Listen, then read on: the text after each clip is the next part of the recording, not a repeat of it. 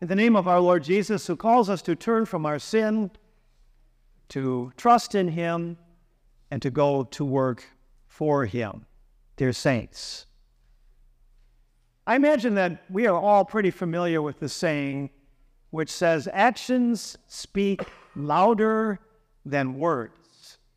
So imagine a parent goes to his child, her child, one morning and says, son or daughter, there's a couple of chores that I want you to be sure you do today around the house. Maybe you remind them maybe later on in the day, but the day goes on and on and on, and you get to the end of the day, and those chores were never done. The son or daughter really wasn't obedient, were they? Or imagine you have a friend who comes to you and says, I know it's your birthday next week, and I'm going to take you out to eat at your favorite restaurant. And then that day comes and that day goes, and you never even hear from him, never even wishes you a happy birthday. His words were not really words you could count on, were they? Or imagine a politician. It's before an election. He makes many speeches. There are glowing promises which he does not follow through on. His supporters may wonder if they've been deceived.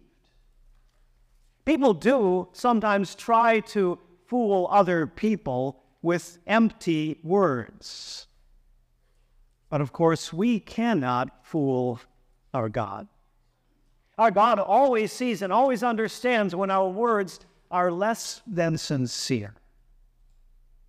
And so, when we fall into a sin of speaking empty words before our Lord, a loving Lord and Savior Jesus calls us to repent.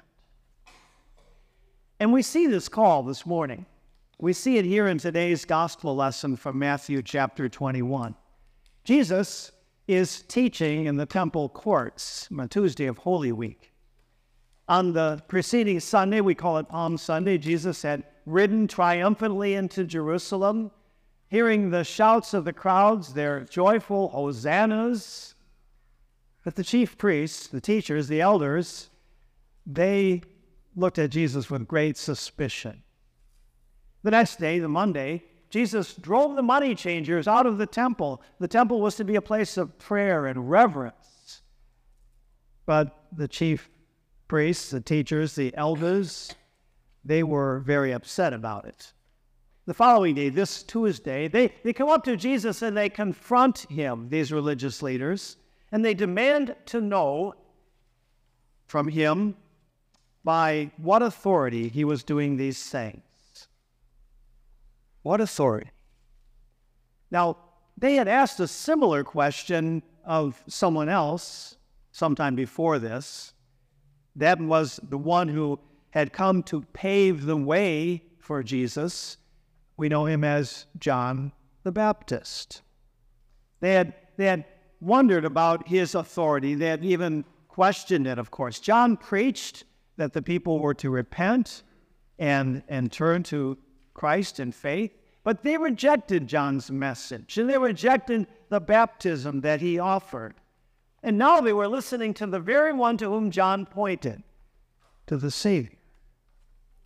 But they really weren't listening, and they didn't intend to follow his words. Why? Because these religious leaders trusted in themselves, trusted in their own works to save them. Particularly, they imagined that their obedience, their adherence and devotion to certain human traditions and laws would give them some kind of special merit before God. And that's why Jesus spoke the words of this parable to them, the parable about empty words. He was reaching out in love to these leaders, encouraging them to repent. So it was to these religious leaders that Jesus spoke the words of this parable, and then he posed the question, which of the two sons did what his father wanted? So, was it the son who first spoke evil words but then changed his mind and went? Or was it the other son who first spoke politely to his father but then never did make it into the vineyard? It was a simple question with a rather simple answer. And they gave their answer. They said, well, it was the first son. And with that answer, those religious leaders condemned themselves because they were actually like that second son. On the outside, through their words, they would proclaim themselves to be obedient, devout children of God, and yet their words were empty. Their nice-sounding words were empty. In another place, Jesus spoke about them this way. He said, "These people honor me with their lips, but their hearts are far from me." I hope we recognize that this parable that Jesus told, this little short story, is not to be reduced to some kind of simplistic moral lesson. Be good, follow the rules, and God will be pleased with you, and everything will be fine. These religious leaders had a much deeper problem. They failed to follow God's commands because in their hearts, they did not trust Him. They did not trust in Christ as their Savior.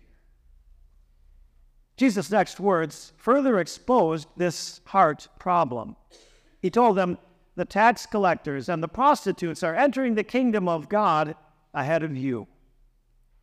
Now, we can almost hear those religious leaders snarling a bit. What do you mean? These terrible sinners, these dregs of society, they're going to be accepted by God before us?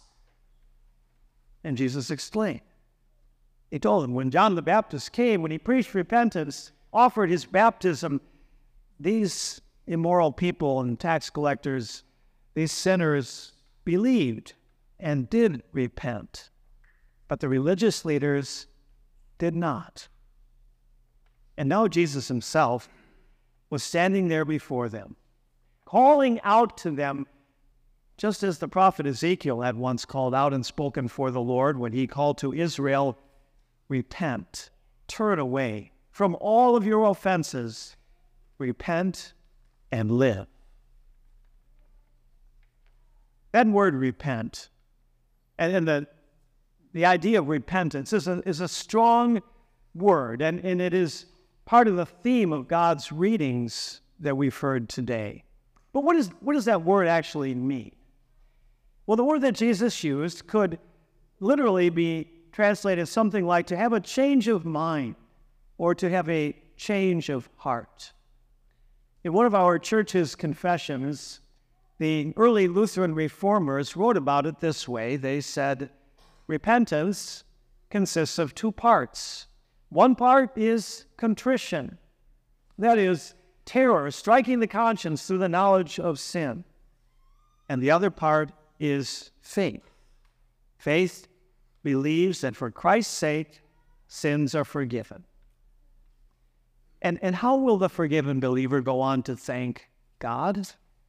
The reformers talked about that too when they added, good works are bound to follow, which are the fruit of repentance. Now, it's not a difficult thing for a pastor to stand here and speak about repentance. Nor is it a difficult thing for any of you to talk about repentance. But it is a difficult thing for us to do it. To do it and to show our repentance and our obedience. It's rather easy to say to the Lord, Lord, I will go to work for you today. But those are empty words if we never make it to the vineyard. If we come before God in worship, confessing our sin of hatred, but do we go away again then knowing that we'll cling to that grudge that we're holding against that person who offended us, refusing to love and to forgive? We gather before God and we pray that His name be hallowed, holy, special to us. But then, do we allow our lives to become so busy that we never quite get around to doing that regular reading from the Scriptures which proclaim His holy name to us?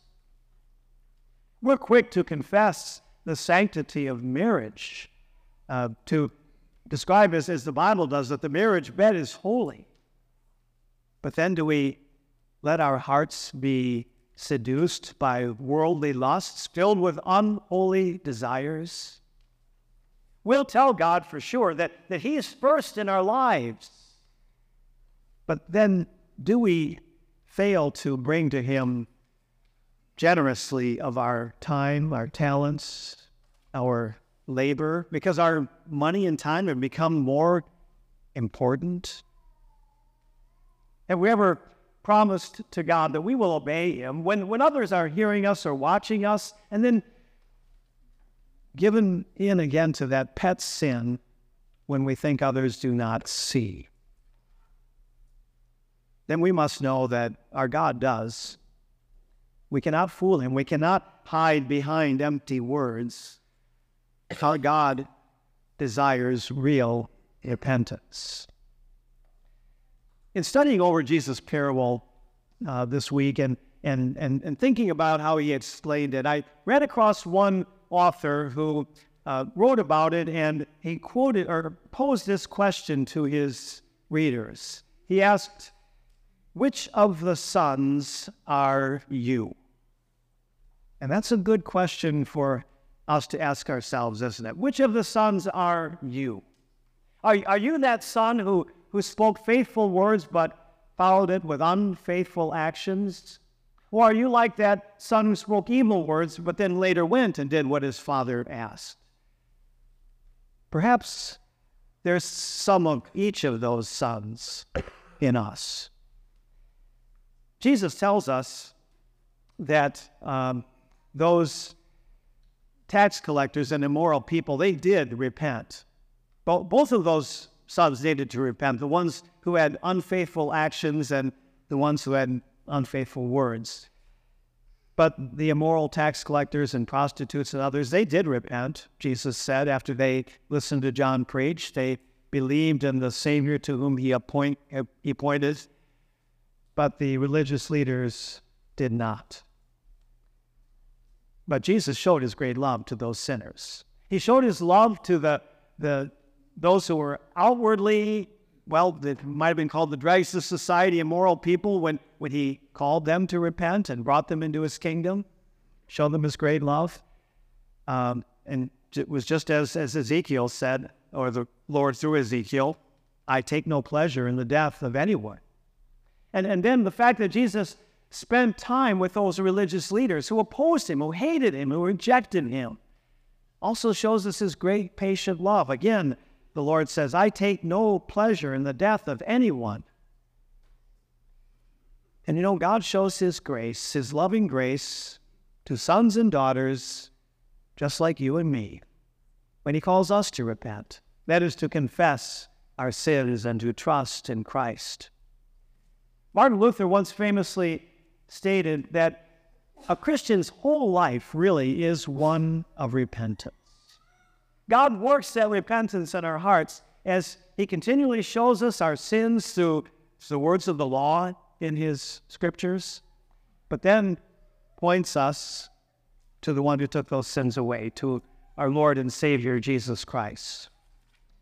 And there is something more that we want to talk about from this text. There's something more that God has given to you and me that will help us every day of our life to think not only about those sins that we had fallen into and what they deserve, but how God has delivered us from them, and that is our baptism. Jesus, you noted how he spoke about baptism in connection with this little story that He told, this parable, because He wants us to think of it often, to remember it.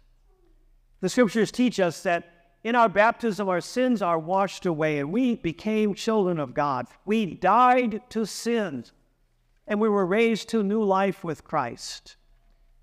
But God would also have us know that our baptism is not just a past event, not just something that happened some time ago, maybe a long time ago. Daily, we can return to our baptism. We can return taking seriously God's warnings about sin, confessing those sins, drowning the old sinful nature in us. And daily we can take hold of the promise God makes in baptism, that our sins are forgiven. that we are connected to Christ, that He has raised us up and gives us strength to live a new life in gratitude to Him for His love. God works in our hearts. He works in our hearts to bring about a change of mind, a change of heart, and by the strength of His love, He moves us for a change in our lives as well. He sets us free to live a new life in gratitude for the Lord, so that we strive to follow Him with obedient words and actions. Today, you've heard another one of Jesus' little stories. We call it a parable, a story in which He speaks about His kingdom, the parable of the two sons. And I pray that in this short story, you will hear the loving voice of your Savior Jesus speaking to you. He does call us to repent of our unfaithful actions, the times that we have told God that we will follow Him, but we did not. He wants us to understand that by His humble death on the cross, our forgiveness for those and all of our sins is complete. And He will help us find joy in a life of gratitude that goes to work for Him. Amen. May the peace of God that passes understanding guard your hearts and minds through faith in Christ. Amen.